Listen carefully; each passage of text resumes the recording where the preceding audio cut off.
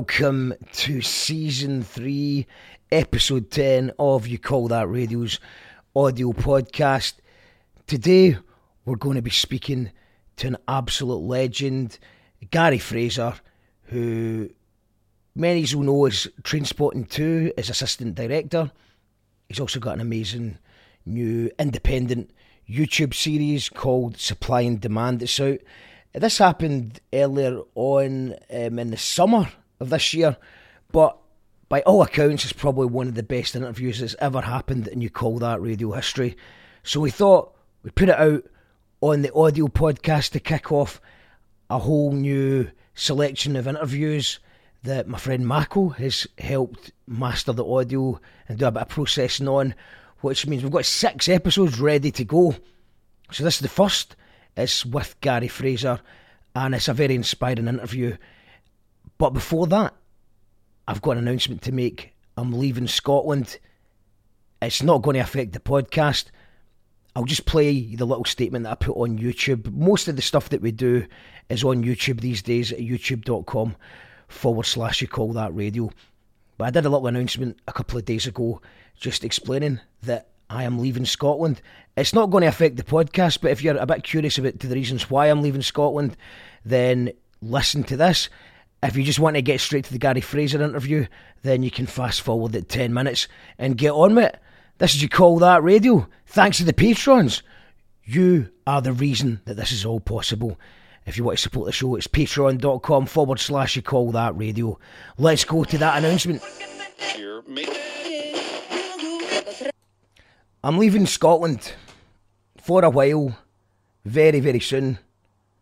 It's all happened really quickly, and I just wanted to get this message out to the patrons first and explain why and what this means for You Call That Radio and for me as an artist. Then I'll maybe share it wider after that. But people who know me really well will know that the last few years has been really tough. I don't really speak about stuff from my private life online very much. Normally, I stick a grin on it, do the gigs, do the podcast, and while juggling various freelance jobs at the same time. All the while, I've been suffering many bereavements, including the loss of my father, none of which I really had time to grieve properly. My partner was also in extreme agony the entire time, which recently had a direct impact on her job. So she's lost her job because of that. Also have a lot of friends and family with mental, physical health issues that I've been helping throughout. And all of this is kind of taking a bit of a toll on my own health. And a lot of the issues that I'm mentioning actually predate lockdown, although that certainly didn't help matters. And then when we turn to the state of the live music scene in the country, or just the state of the country in general, I was kind of hoping that when restrictions were lifted that we'd all go back to normal. In fact, I hope the gratitude of having live events again would make everything even better. But sadly, I don't know why, cost of living crisis most likely. There's a bit of a volatile division in social media opinions. Maybe people are getting older, or maybe people are getting used to staying at home. I don't really know. But the fact is I'm putting a lot of energy into events that lose money. And as for performing live, this last year or so has been the first time that I've really kind of struggled a bit with self-doubt, stage anxiety before I went on stage.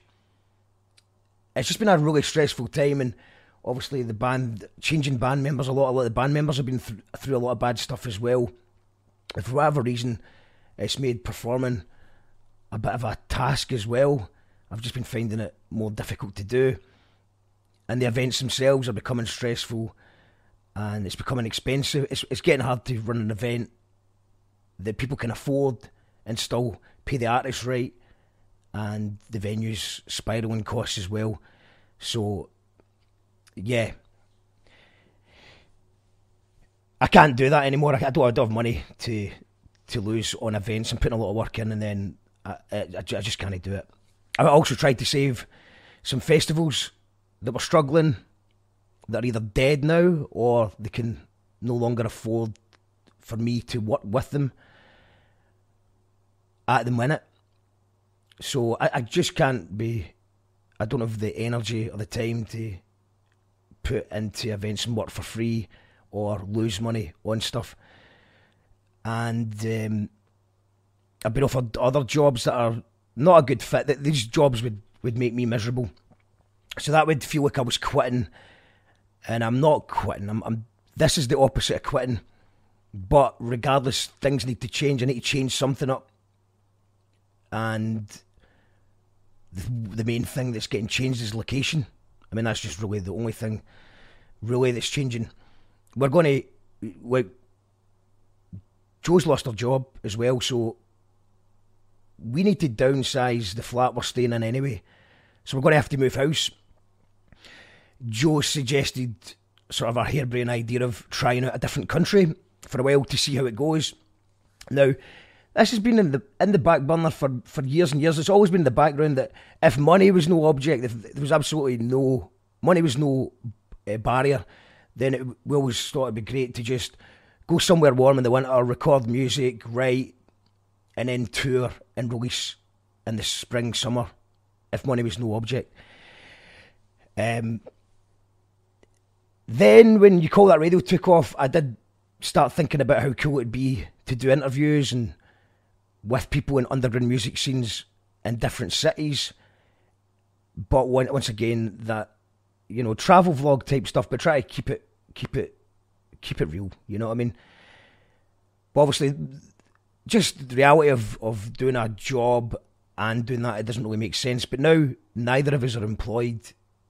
It's like, well, we could maybe be skint artists in a different country with better weather. So, I hate moving house, but we're going to need to do it anyway, so I'm just going to take a laptop, pack a rucksack, and get on an aeroplane. So just get a decent laptop, pack a rucksack, and go. All my belongings are going to be given away or sold.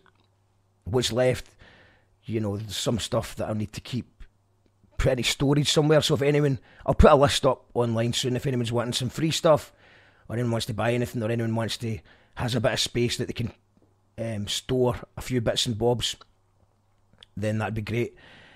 Then my hope is, without the distractions of having another job, I'm just going to be a full-time content creator, for lack of a better word. But focusing the podcast, the YouTube channel, and writing full-time. Just be a writer, work on music, start writing a book, finish the poetry pamphlet that I've got a publishing deal for that I've still not got around to doing because everything's been so busy. And everything's risky, it's a risky move. But I'm taking risks all the time in Glasgow anyway by doing what I'm doing. So, what's the old quote? Repeating the same thing over and over again and expecting different results is the definition of madness. I think Einstein said that, or Marilyn Monroe, or the guy from Peaky Blinders. It's usually one of the three that says stuff like that. So from now on, I'll be making my own decisions. Obviously, if some sort of suitable remote work of like booking or promotions does come up, then I'd seriously consider that if I can do it remotely. But right now it seems like working for myself is the way forward. No bosses, no colleagues, just me. Make my own decisions. I can ramp up the video essays, commentary type of content I've been doing, focused on music, news, culture, daftness, just daft stories, and much more.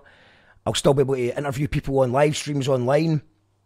We can still do all of that stuff. I can still reviews, reactions, playlists.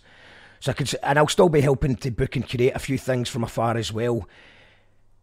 While I'm away, my goal is to speak with different nationalities in person, open up a dialogue, a network between Glasgow and other art scenes in other cities. Try and get some gig swaps on the go, so from people from Scotland can go over there. People from there can come to Scotland. And I hope to be back before festival season.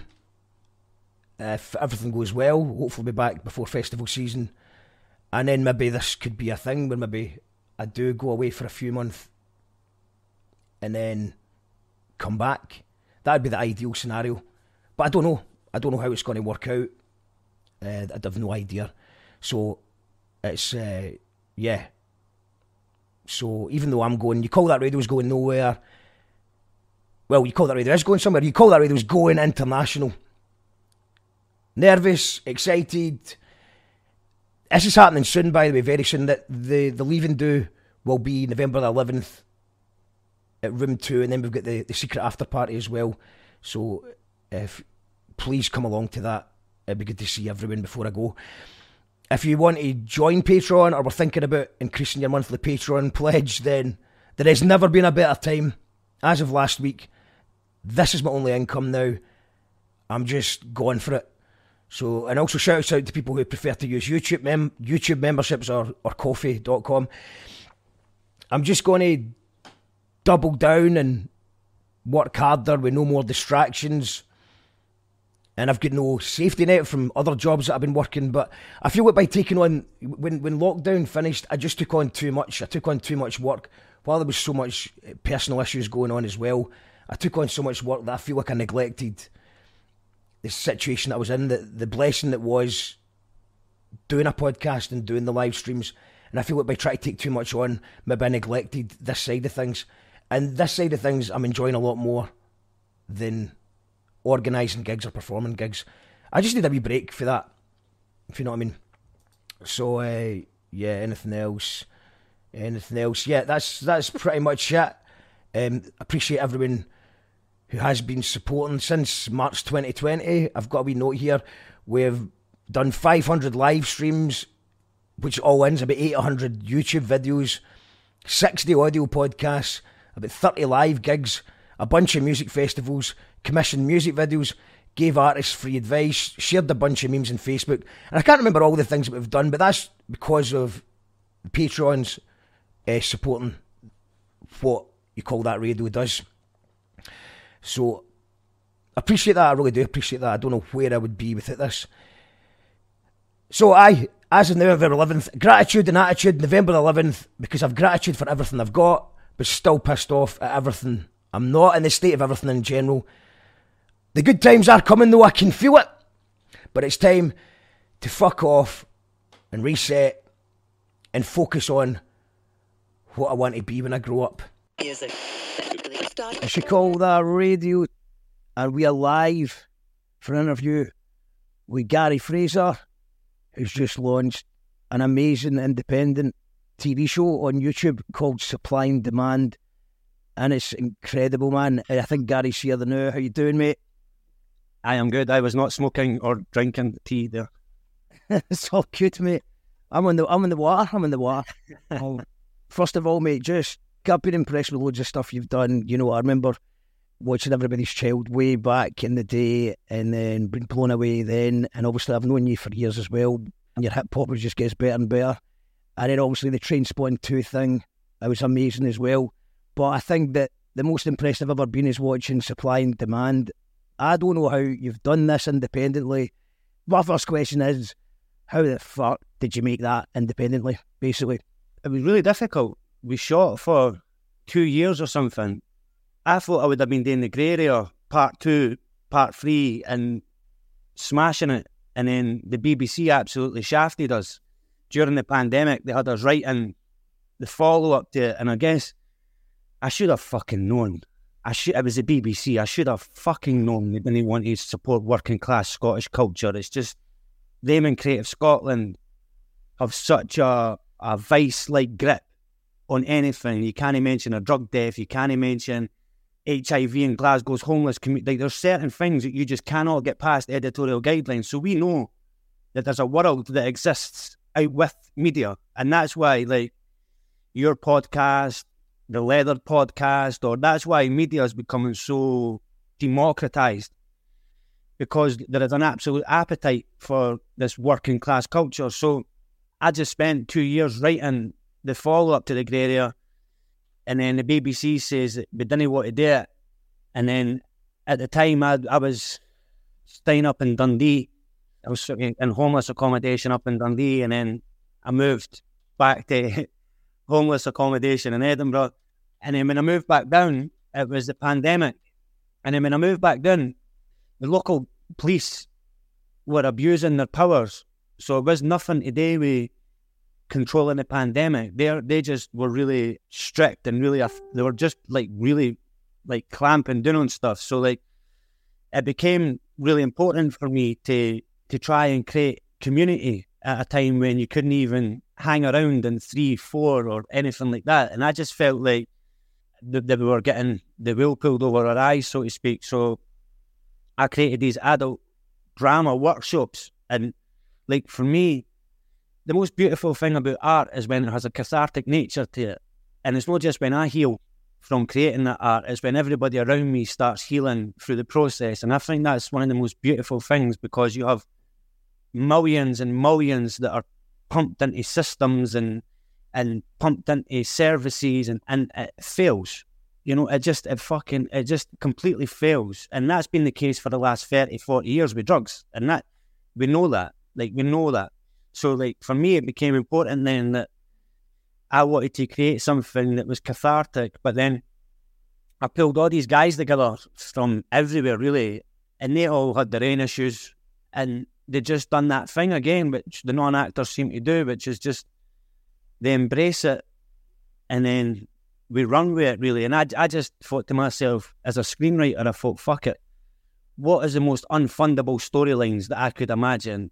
And I love African-American culture, and I love the fact that when I watch sort of programs around Compton, or I watch programs about the Bronx, or you get to understand the struggle, very quickly you see that across there it's obviously more racially driven, but like it's definitely like in the vein of the Black Panthers, it's about class. It's not about race. That's a trick that the authorities try. They make it about race, but when it becomes about social and economic circumstances, you then, for me, I was looking at Snowfall, or I was looking at The Wire, or I was looking at different things, and it became obvious that as part of our narrative on say, Scotland's war on drugs, maybe not the British war on drugs, but just keeping it in a Scottish context, what role does the security services play in that? Like, we literally invaded Afghanistan, and our heroin supply went through the roof. There was more heroin on the streets after September the 11th. So that became to me like, well, what is going on in there? Who plays a part in it? Like, because we have this thing which is the Daily Record and the Sun newspaper love to do this sort of 1940s type language that they speak, which is about the gangsters, and they create this community Mr. Big who's peddling all this stuff and makes communities a misery, and it's not really like that. Like, we kind of know that's not the case. Do you know what I mean? Like, fucking hell, families sell each other Valium and die of them. Families sell each other heroin and die of them. It's not a case of there's a big bad guy out there with a ponytail standing at the primary schools trying to get kids high. It's much more complex than that, I guess. So with that being said, I started doing research, and I came across this extraordinary article which says that the Moldovan economy was siphoned from, I don't know, it was like $1 billion or something like that was siphoned out the Moldovan economy, but it was registered to a shell company in Pilton. So I was just like, I found that fascinating. And then there was a couple of other instances where drug dealers had been caught, and this is all in public domain, but drug dealers had been caught. There was one in particular who was sentenced to it's like 22 years in prison, and he served 2 years of that jail sentence, was sent to an open prison, and then apparently he was found dead of a heroin overdose like 3 weeks later.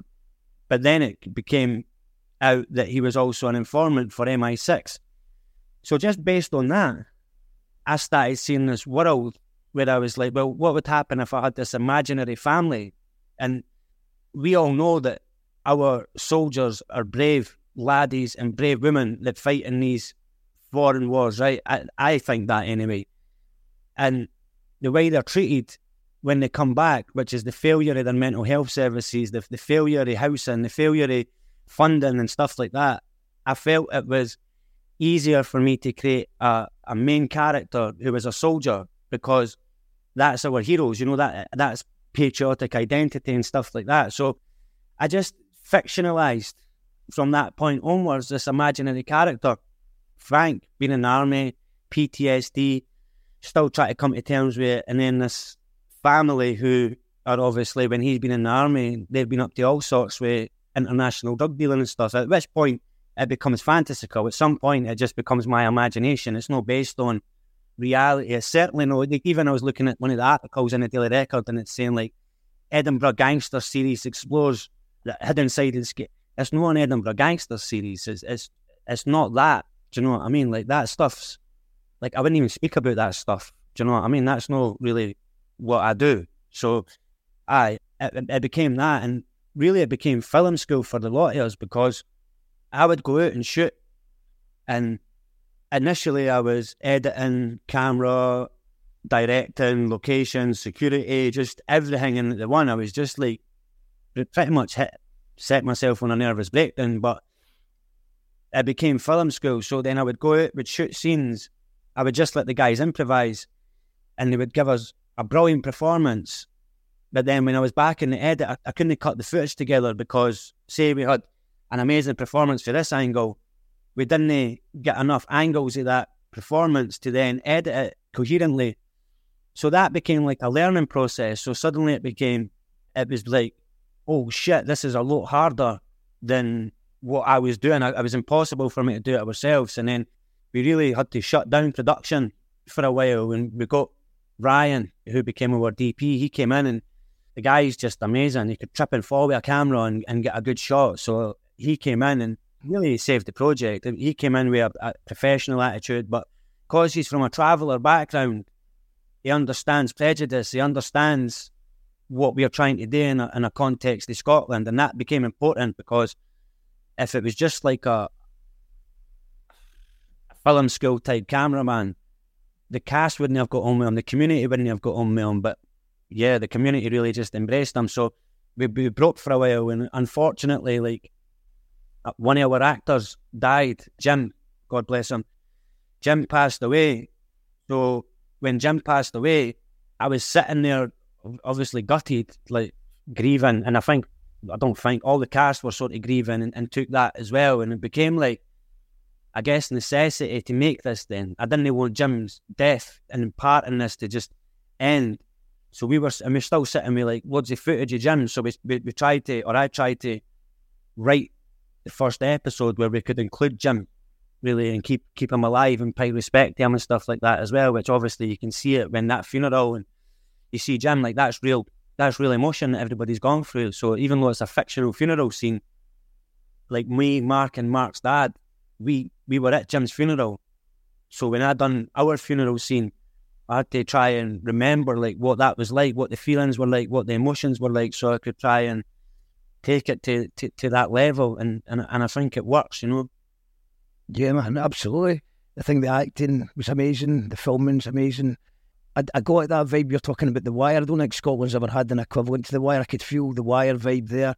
Also, maybe like a wee bit of Lock, Stock and Two Small Barrels, the way that there was a kind of humorous element to it, which is great, because a lot of the Scottish, the gritty stuff, it's either stupid or it's just pure grim all the way through. So there was some light-hearted moments, and yeah, man, I just thought it was. What maybe do is I'll play the trailer just now, just in case anyone's not aware of the show yet. It's called Supply and Demand. It's free to watch on YouTube. Series 1's out there now. I'll put a link in the comments. And I mean, how much of it is filmed or how much of it is written? When's the next one?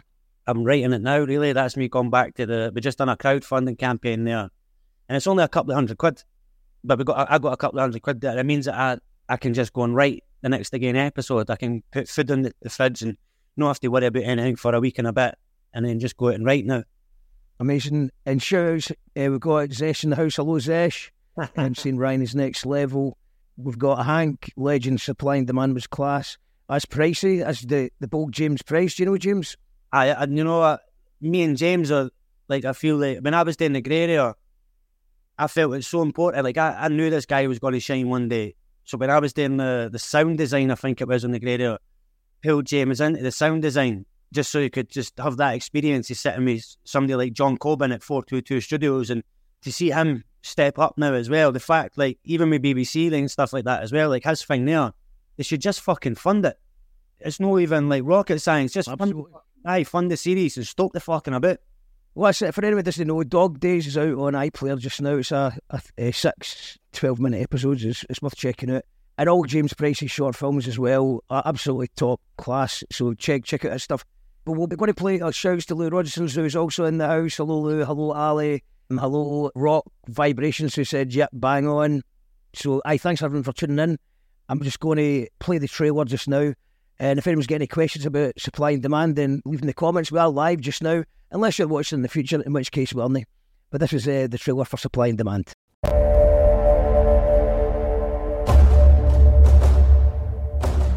Listen up. $500 million siphoned out Moldova into a shell company registered in Pilton. Pilton. We need to know what's going on. You ever whipped these fucking schemes?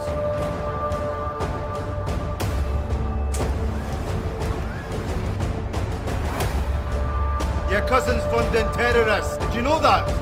We left a war zone and came back to one. It's your fucking family, Frank.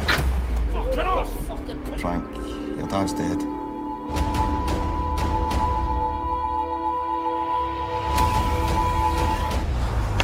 Smack lives matter.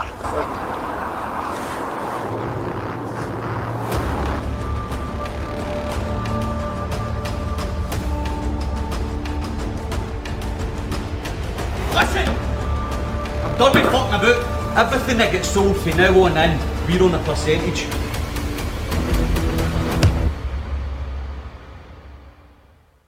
Fucking milk it. But this place is full of goods and tax dodging ratchets, eh?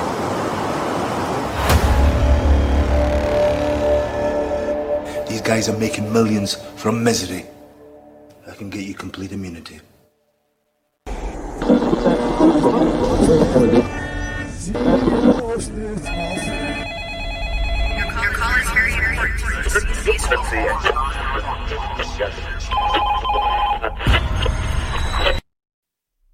Yes, amazing. Yeah, man, absolutely brilliant. It's just type in Supply and Demand into YouTube, or I'm just going to put the link in the comments for anyone who's not seen it yet. And it was good to see some familiar faces there. 5-0, is that his first ever acting debut? I think so, aye. He's just an amazing fucking energy, man. Like, even with him as well, like, the BBC could search for a million comedians and still not find anybody as good as him. Like, he's popular with the kids in every fucking school that you go to in Scotland. Like, every school that you go to, they're on his TikTok, sharing his stuff. It's incredible what he's accomplished just in himself by nothing, no support, but just that necessity to get his voice heard, I guess, and become the artist. Like, to see him now, we done a gig the other night there, and it was fucking brilliant. So to see him developing now as an artist, it's just an amazing thing to see, to be honest with you. I've seen some footage of that. You live streamed it on your page, Sketchy Beats. Aye. The crack there, what was going on? Well, was that the celebration, the lunch party kind of thing? Aye, it was important for me to try and have that because, like, I rap and I make movies, and I didn't really go to pubs or clubs or any of that shit. I'm mere a smoker, so it was just good for me to try and pull everybody together. And then sometimes when you do these things, like at the end of that night, there was a wee lad, he was like 19-year-old, and I says to him, look, I'll make sure you get a chance to perform and stuff like that. And he'd obviously thought I'd forgotten about him. And at the end of the night, just as everybody was sort of like hyped, I then pulled him on and gave him his opportunity. He was never nothing to do with Supply and Demand to follow him. He was no in cast or anything like that. But to give a wee laddie like that a chance to perform in a room full of fucking boisterous people like us, it was brilliant. So that's what I mean. It becomes like another chance to shine the light on people and stuff like that as well. But the other reason I done that was to try and test the market for myself, because like when it comes to my music, it's not like up to standard support and promote me. It's not like 1250 support and promote me. but I have an audience of people who want my stuff. So the best thing that I can do then is put on a gig myself, see who comes to it, try and get as many email addresses as possible, and then when we put on another gig, contact all the email addresses and just say we're putting on a gig. And I think if I says next Wednesday we're putting on a gig, it would sell out again. So make that what you will. Do you know what I mean? It's easier to make music than what it's easier for me to make a song and do a gig than what it is to actually go through the production process, which is a lot more.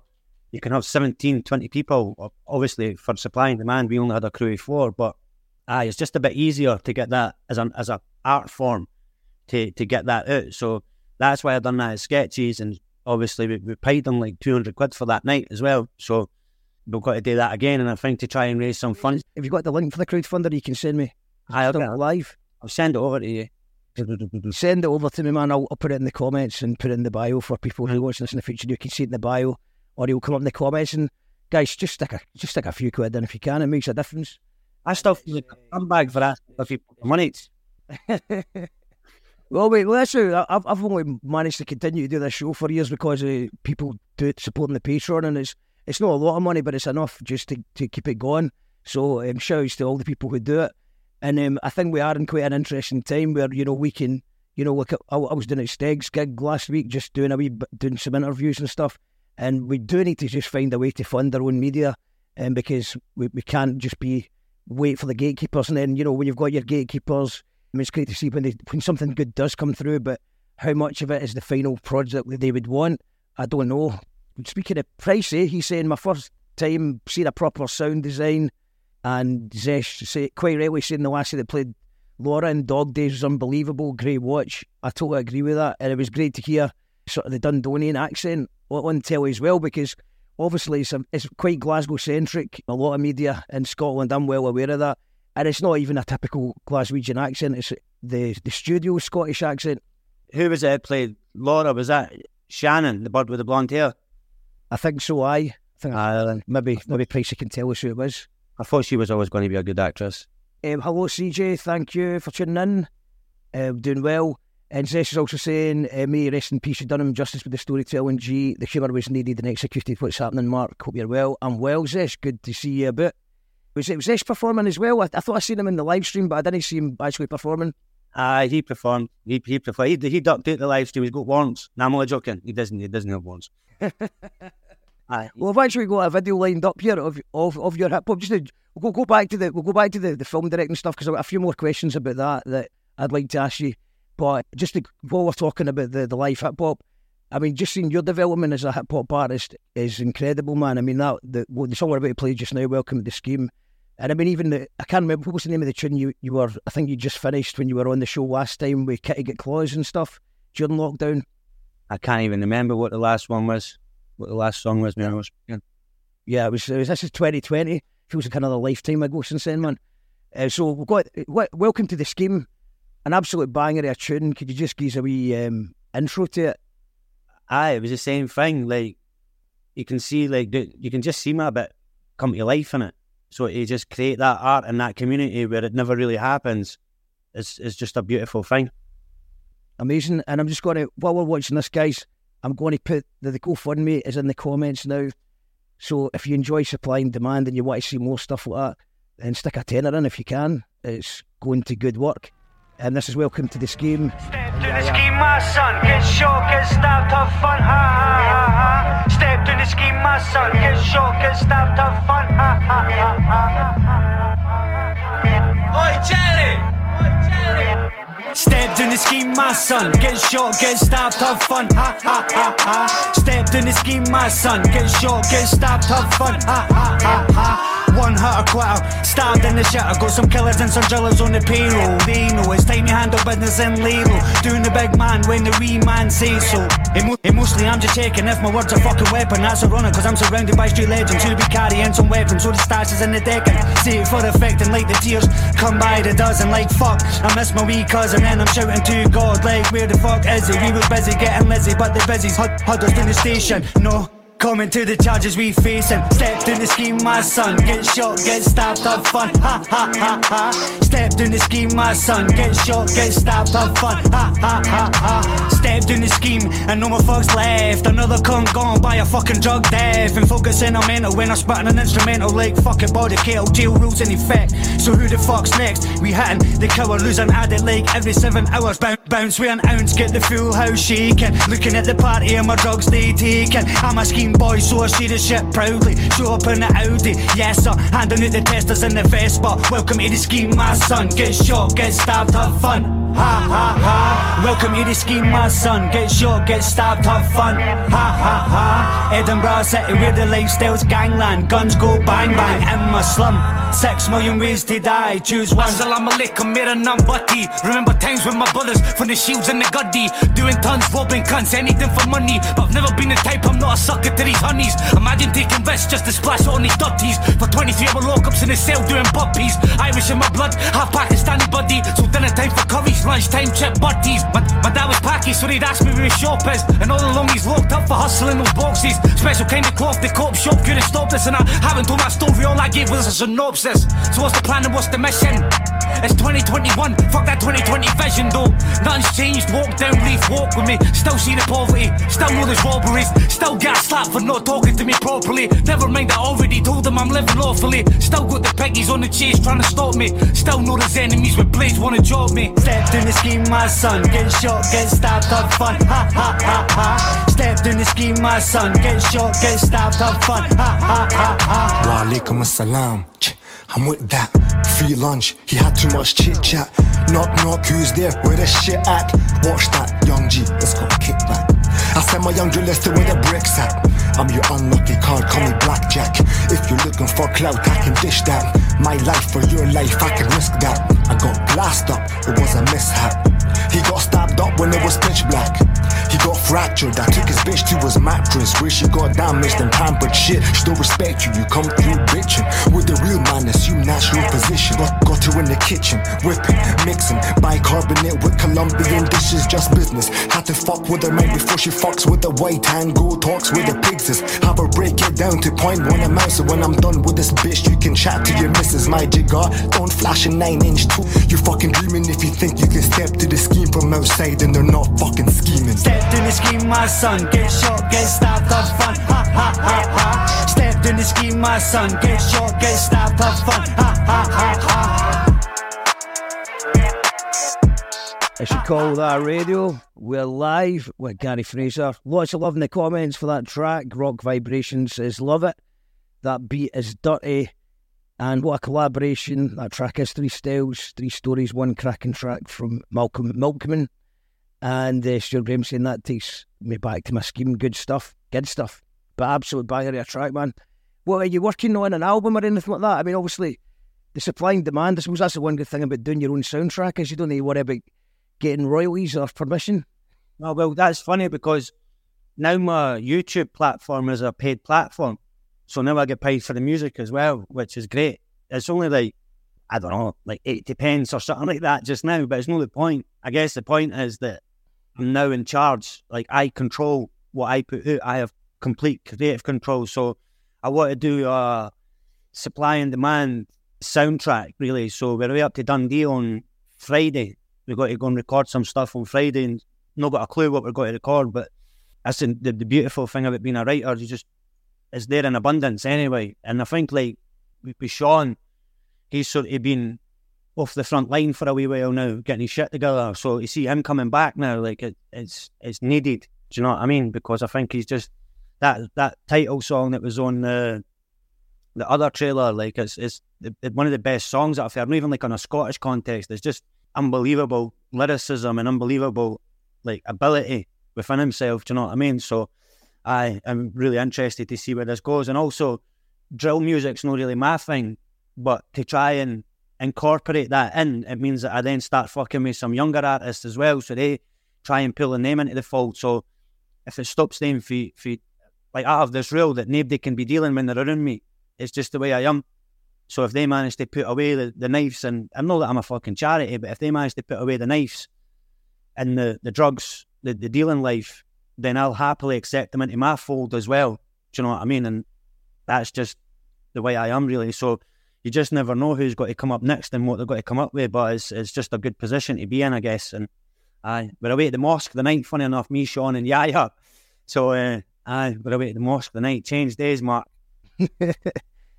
And it's 17,000 views since, was it Friday it came out? But I think it's a wee bit more than that now. It's I don't know what happens with YouTube, the way they do the thing, because it says on my... It's a delay, there's a delay. All right. So whatever you've got will be the right one. On your YT Studio updates, I think, by the hour. But I think it takes about a day for it to catch up, usually. 19,161 just now. So, and the channel... Edible. With absolutely zero media coverage, really.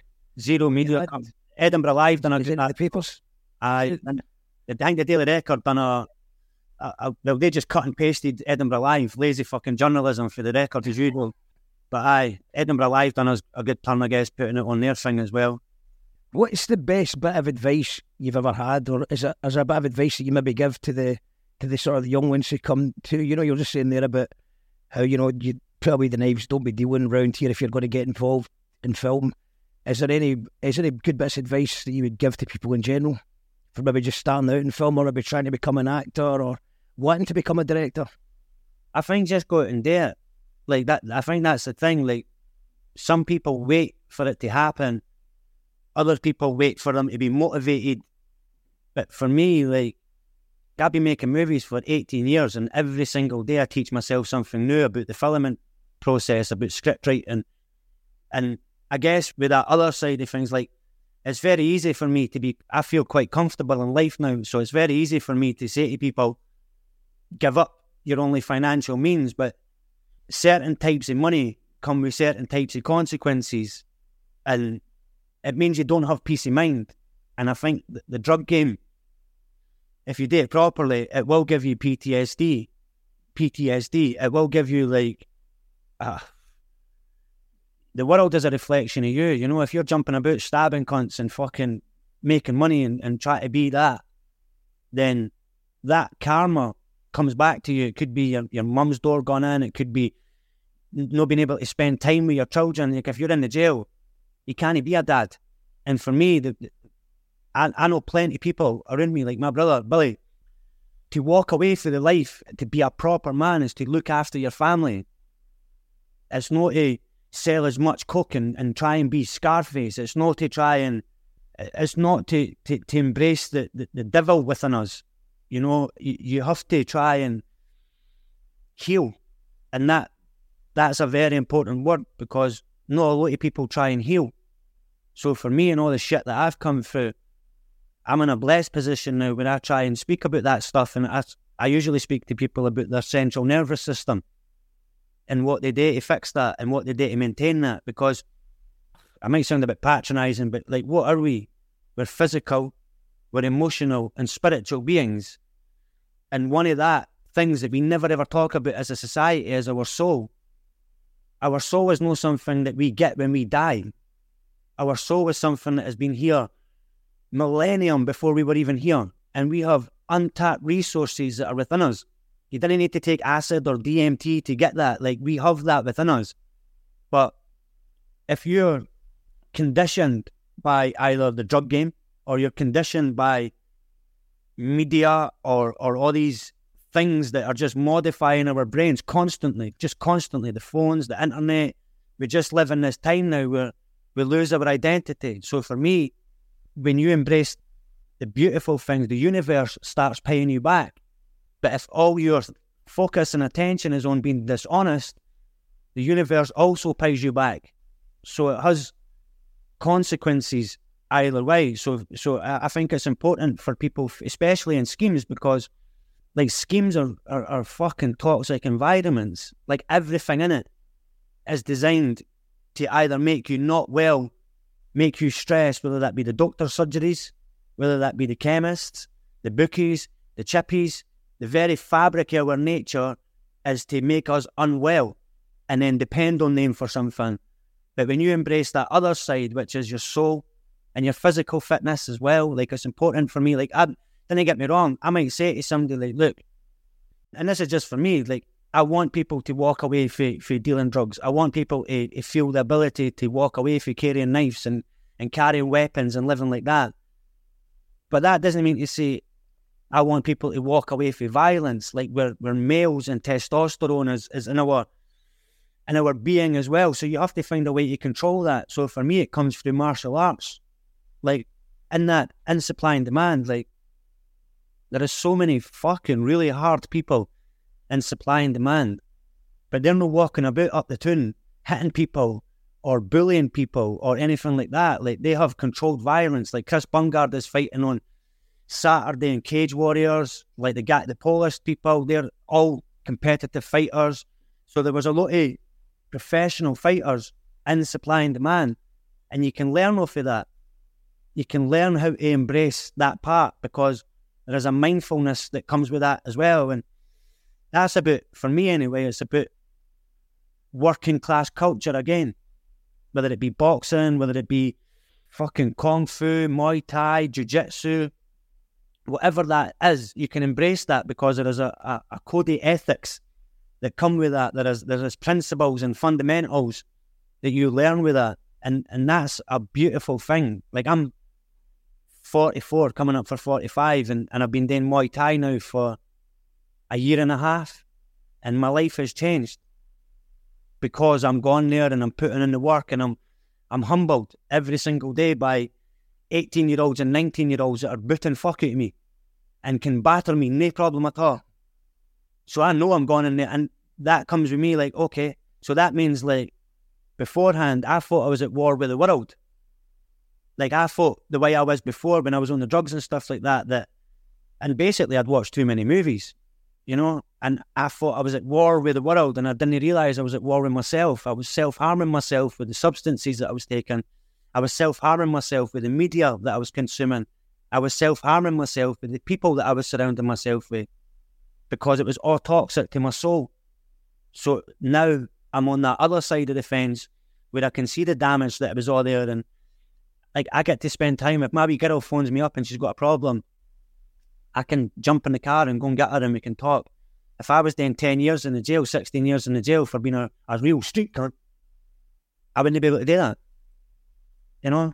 So I get peace of mind now, and I guess that's what I say to some of the youngsters, I guess, that are and I say it like the drill music plays a part in it as well. You know, a lot of them do the drill music and it's very violent, orchestrated, and they perpetuate a life that they've probably not lived because they're young and they've no experienced the jail cells like that. They've no experienced 23-hour double-ups. They've no experienced fucking riots. They've no experienced funeral after funeral after funeral. So it becomes incumbent on people like me to go back into places like Muirhouse and Poulton or Posol or fucking, like, when I talk about my scheme, I'm not even talking about just Poulton and Muirhouse. Like, I'm talking about Gillespie's schemes. I'm talking about Dundee's schemes. I'm talking about Fife schemes. I'm talking about Falkirk schemes. I'm talking about there is much more benefit speaking like that because it's the same shit that we're all going through. But, you know, you can't preach to people either. I guess for me, I just try and live the way that I want to live. And because I'm passionate about it, hopefully other people go, I want a bit of what he's got. Absolutely, man. It's we were talking about the nervous system and mindfulness. That's something I'm trying to get a wee bit more into, just to be a bit less stressed out, do a wee bit more exercise. And I was watching, I don't know if you're Andrew Huberman. That's my go-to. Is it? I've just got into him the last few weeks or so, man. Some interesting stuff about the double sniff and then breathing out longer than you said. I was like, shit, actually works. Wow. So that's the parasympathetic system or something? Yeah, you've got your limbic system as well. Like, a lot of people didn't know, when you wake up in the morning and you go for a walk as the sun's coming up, that then sets you up for the rest of the day in the way you deal with stress. There are certain things that we can do. Like, we have 5 stages of mind when we wake up. You know, we have alpha, delta, omega. I can't remember what the order off the top of my head. But if you can understand what your brain waves are doing at certain periods of the day, then you can then have optimum performance for sport, optimum performance for creativity. And that is fucking beautiful because you then start picking apart I don't need to go to university to be an artist. I don't need to go to an official institution to learn that. And it comes back on us again. We have so much within. Like, we have God within us. We have divinity within us. And that's when you start looking at the neuroscience, everything, and it becomes so obvious to me. Massively, it becomes obvious. Yeah, I think, Andrew, what you're saying is you've got to try and get things that we do, you know, get daylight before you get screen time. And obviously it's not, you can have a really busy week, so it's not always possible. But, you know, I try to go out for a cycle, get the daylight before I look at my phone. I've done it for 2 days in a row. Listen to me, I acted like Mr. Miyagi here. Did 2 days in a row, but I feel better for it. That, and I've been taking a wee bit of ashwagandha as well, which the missus put us onto, and I do feel better for it. Lion's Mane as well. Also, I was going to say, I was listening to you. Lion's Mane, I've got some in the house. I've actually got some, so I'll maybe get into the Lion's Mane. Also, Rick Rubin book, I'm listening to the audio book just now, which is great. You know, you're talking about you're going out to record on Friday. I'd recommend listening to a bit of that, because basically what Rick Rubin's doing is just talking about the sort of the magic of creativity, and he's saying a lot of things that you already know, but see, just to have that reinforced. I'm away to record some new stuff. We're going to rehearse some new stuff on Thursday, and I'm absolutely buzzing about it now. I was a wee bit nervous last week because I was like, I hope it's good, the new stuff, but I'm actually just excited to get in about it. And that sort of leads on to my next question about creativity. With regards to, for you, is it just being in the right zone, or do you have different creativity? Do you go in a writing mode for film, or do you go in a writing mode for writing your raps or your poems, or is it just the same thing for you? I find it really difficult. Like, if my guilty pleasure is writing rap music, like, it's very easy for me to do. It's almost like a cop-out, really. If I have a joint, start slamming on instrumentals, or I'll have a feeling, and I find it hard to describe what that feeling is. But when I write the bars down and make a good hook or a clean 16 on the verse, I can then sort of reflect on that and understand a wee bit more about myself. But when it comes to screenwriting, it's a very isolated thing. Like, I have to really...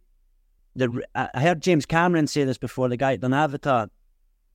Ideas are very easy, but you have to listen to the ideas that come and go, but then the residue of that idea stays in your brain.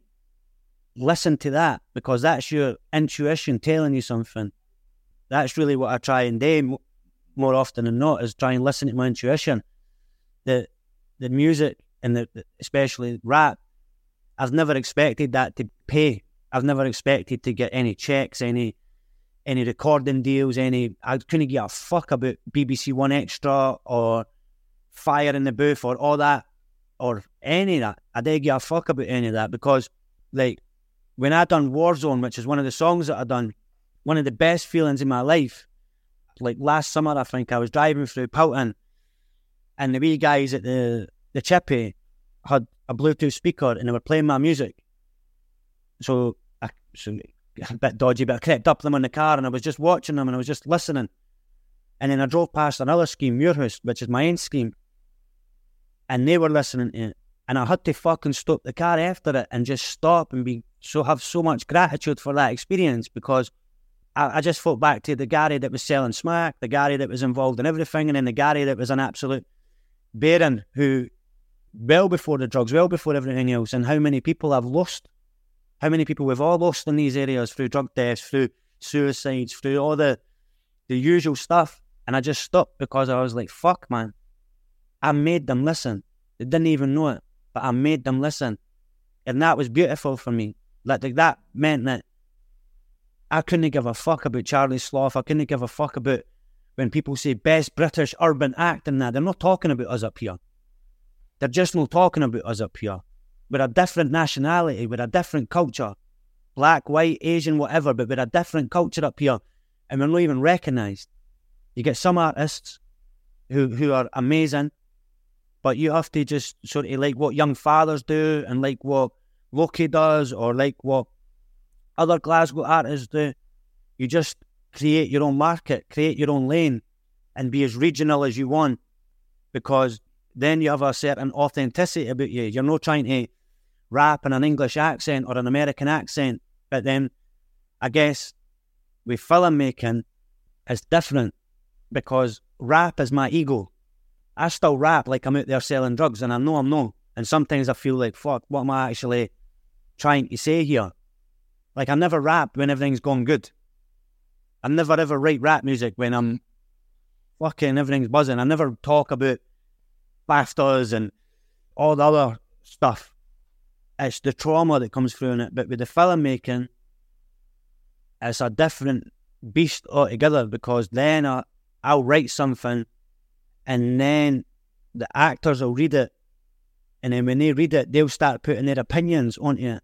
And then when they start putting their opinions and views from their character, this other mothball starts happening, and it's basically momentum. There's an energy there, and momentum starts driving it, and it becomes, again, that other vehicle. And then what I do is I'll go back to writing sort of music again, because I hear the film before I see it. Like, I'll hear the scenes, I'll hear the sound design, I'll hear the scene before I actually see the scene. And then I can start sort of polishing it and going over it and taking criticism or feedback or a wee bit of negotiation, I suspect. And then before you know it, we're on set.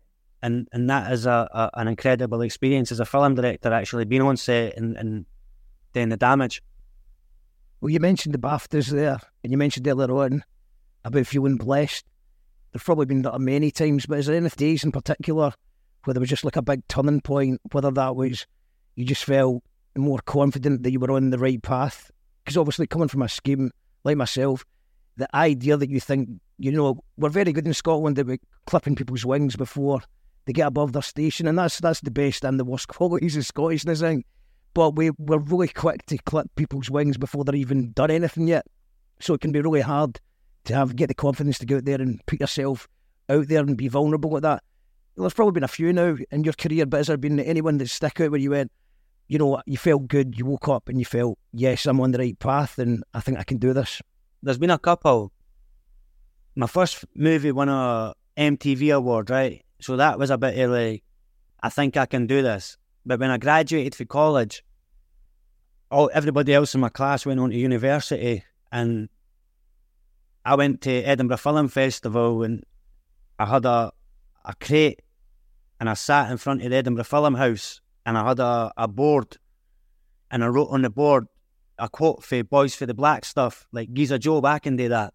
And I just thought to myself, any sort of working class producer or any working class director will know that that's a famous quote for Boys for the Black Stuff. And this guy walked past me and he was asking me what I was doing, and I told him, I says, I'm an up and coming film director, I'm trying to get a job in the industry and all that shit. And he's like, have you got a show reel? And I was like, yep, I've got it here. And I gave him it. Then he walked away from me, and I was kind of like, oh shit, maybe I should have tried to like blag that a bit more. So I thought I'll go back in and speak to him. And then as I went into the film house, there was like 15, 20 people gathered around this guy, and it turned out to be Shane Meadows. So he was like, do you want to come for a drink with us? Like, I was on like fucking 120 mils of methadone and 6 Blue Valleys at the time. Like, that was what I was taking on a daily basis. So as soon as that whiskey hit me, I was fucked. So I ended up getting drunk with him, wee Tomo for This Is England. And the next day morning, I got a phone call for Shane, and he says, like, that was the best student film I've ever seen in my life. He's like, do you want to come up and watch my movie, Ming and Tomo's movie? It's called Summerstown. I was like, Shane, I will only get into the fucking the film festival. Like, cunts like me didn't get in up there. And he was just like, look, I'll make sure you get in.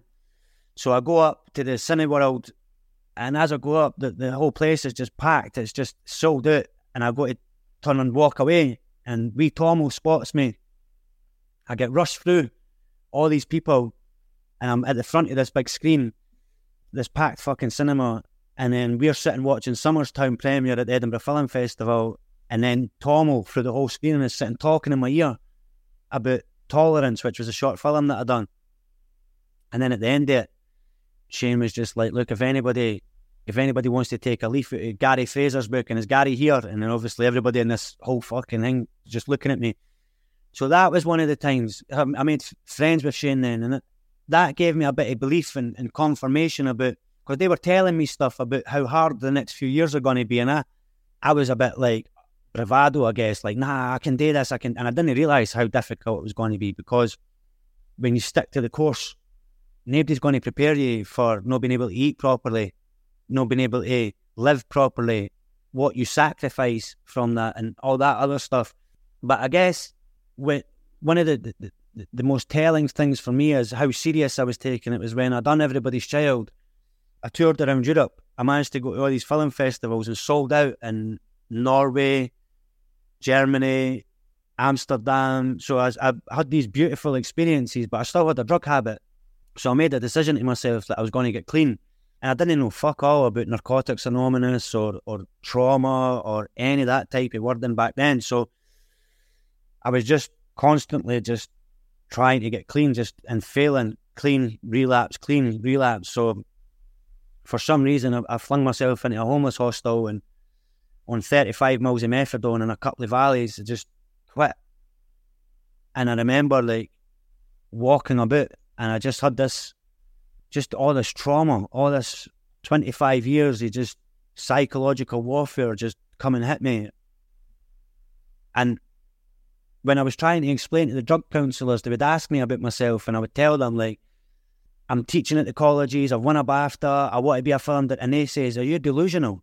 They kept thinking that I was just fucking delusional or something, and I had this belief in myself that I can be an amazing, great film director. And I started writing the grey area, and I got all these addicts who were just due to treatment, and they came in and started doing the same thing again. They started owning these stories, and everybody started healing, and it was amazing. And I got a phone call it's like 8 months on, I got a phone call for Irvin Welsh, and he says to me that Danny Boyle wants my phone number.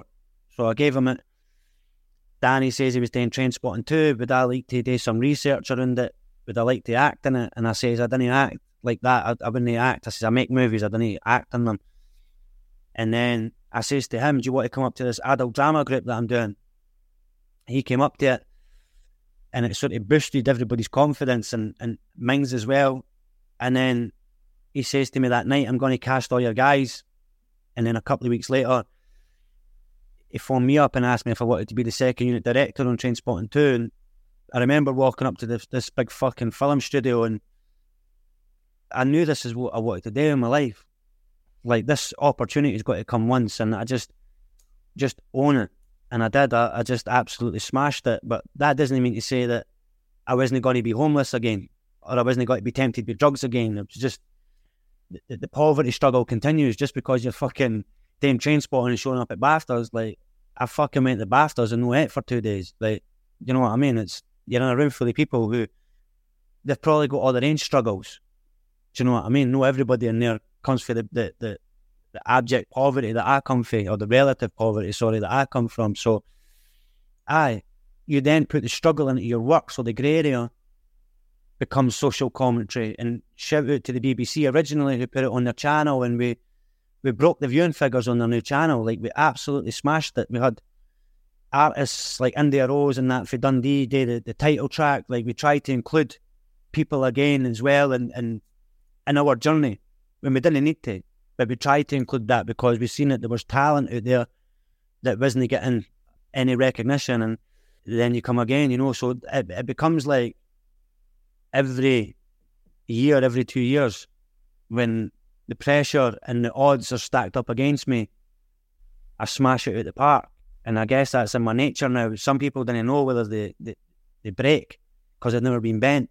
For me, I feel like my whole fucking life's just been a constant pressure. So to now be able to be free for a lot of that, it means that I'm much more productive. Like, I've just wrote a book about my life in the last 8 months, you know, so that'll be coming out soon as well. And the purpose of writing a book was to have ownership again, and have full ownership. Because obviously making a movie, I have ownership, but it might not make any money. So the chance was to actually write a book and have full IP rights and all that stuff. So, as wee things, and I guess that's when you trust the process and you trust the universe, that's what's going to happen. And that's very difficult when you're up against it, because you're constantly tried and tested. Ali saying, Garry, sounds like you're in a good place. Thanks, Ali. Lou Rogerson saying that's a proper fairy tale of a story. Amazing. Zenga the Titan. Aye, it's good to hear about the journey. Zenga, one of the best freestylers in the country. Stuart Graham, love that story. And Weezan says, right for us, because no one else does. And she's agreeing with that. Trust me, exactly. Malcolm, going back a wee bit, and this is the first time in 2 days I've spent more than 20 minutes on the internet. Addiction to screen time is a real problem. It most certainly is. I don't think it counts. I don't think it counts when it's You Call That Radio and it's Garry Fraser on the internet. I think that's a wee bit different. Hopefully everyone's getting some good stuff off the internet, because it's not all bad. It's just that constant mindless scrolling, innit? Yeah. Mark Calver saying, yoga in the morning, good time, divine. Discipline says rock vibrations. And Lou saying, I take a walk daily to help my mental and physical health, even just 20 minutes to help deal with stress better. Absolutely. Well, thanks everyone's commenting. Garry, it's an absolute pleasure as always speak to you. This has done about an hour. Go and watch Supply and Demand on YouTube right now if you've not already seen it. I've put the link in the comments so you can just check it out right now. Don't even mess about. It's 40 minutes, probably the best 40 minutes of TV you'll see in the comments. And then if you enjoy it, there's a wee link to the GoFundMe below that as well. And go and support it, because we just need to stop relying on the gatekeepers and create our own stuff. Yeah, Garry, what else coming? Obviously, you've got episode 2 of Supply and Demand, and you've got a book. Anything else you want to give a shout out to? Nah, just shout out to Xanthia and the baby and the kids and stuff like that as well. She's holding it down for me so I can actually do my thing, which is great to have support. Shout out to Billy and Gary J, who's working up at Dundee, and wee Destiny and Faith, and Xanthia's wee one Jessica. Have we got a song? Should we finish with a song, I think? One of your own ones, or anything else you're enjoying just now? Fuck it, one of mine, eh? Some go to college, some go to jail. I think that's on a good amount of views now as well. Go to college. Yeah, God, you're 33,000, man. That's outstanding. Brilliant stuff, man. All the best, Garry. Thank you, Mark. Well done on Supply and Demand. It is. I can't wait for episode 2, and this is Some Go to Jail. So enjoy this tune, guys, and then go and check out Supply and Demand. It's free to watch on YouTube, and throw a few quid in if you can. Nice one, Garry. All the best, mate. Garry Anthony Fraser, 45478, 810p Edinburgh. One off the numbers, boss. I was reminiscing about my time spent in prison. Man, they really didn't listen. Try to kill us with prescriptions. Kids feel abandoned and abandoned. Let's got the anger bolted in his high-rise top drive. I was reminiscing about my time spent in prison. Man, they really didn't listen. Try to kill us with prescriptions. Some go to college and some go to jail. Some of them snitching, some get bail. I'm like, pass a joint, cause it's time to inhale. Bloodshot eyes with the scheme sunrise. And now I've never robbed guys, and now I've named mob ties. You're a rapper with a bar, I'm a trapper with a scar. Some for growing up, some for showing up. So fair enough, my scars are beautiful. Remember saying to Mikey at Brian's funeral, cause the world's reflection ain't us. Now I write for us, cause no one else does. Now you're at the sheriff and jury, caught with a jury. A victim of the drug death is how they want to do you. A victim of a drug death is how they want to do you. Back down the scheme and there ain't no stopping me. Drug squad spotting me, sidestep, chopper can't properly. Walking with my sword tucked awkwardly. Some go to college, some go to jail. Some of them snitching, some get bail. Some go to college, some go to jail. Some of them snitching, some get bail. Armed response, try to intimidate me. Justice is blind, but my daughters can't see. 2 cars on the street, about 8 man deep. Let's play hide and seek. Warrant check, but I'm not saying nothing. Got the trap line buzzing on the phone to my cousin. He's like, bro, we got enemies. If it was me, you'd do the shit for me. Loyalty, honour and family. Fuck the parents, cause the schemes made a man out of me. Bouncing off these walls, I've been going through withdrawals. Heroin, codeine, crack, cocaine. But it can't numb the pain, like I'm off to the flame. These guns soft in the game. Bro, I got the street fame. Bro, I got the street name. The dealers and the thugs come and fuck with me. Hear the siren screams and these violent schemes with these violent teens. Some go to college, some go to jail. Some of them snitching, some get bail. Some go to college, some go to jail. Some of them snitching, some get bail. I was reminiscing about my time spent in prison. Man, they really didn't listen. Try to kill us with prescriptions. Kids feel abandoned and in abandoned buildings, got the anger building in these high-rise children. Literally these folk are making a killing but not willing to face the facts. The media immediately attack and they go and point blame, while 12-year-olds sit on my stair and sell crack cocaine. Some go to college, some go to jail. Some of them snitch and some get bail. Some go to college, some go to jail. Some of them snitch and some get bail.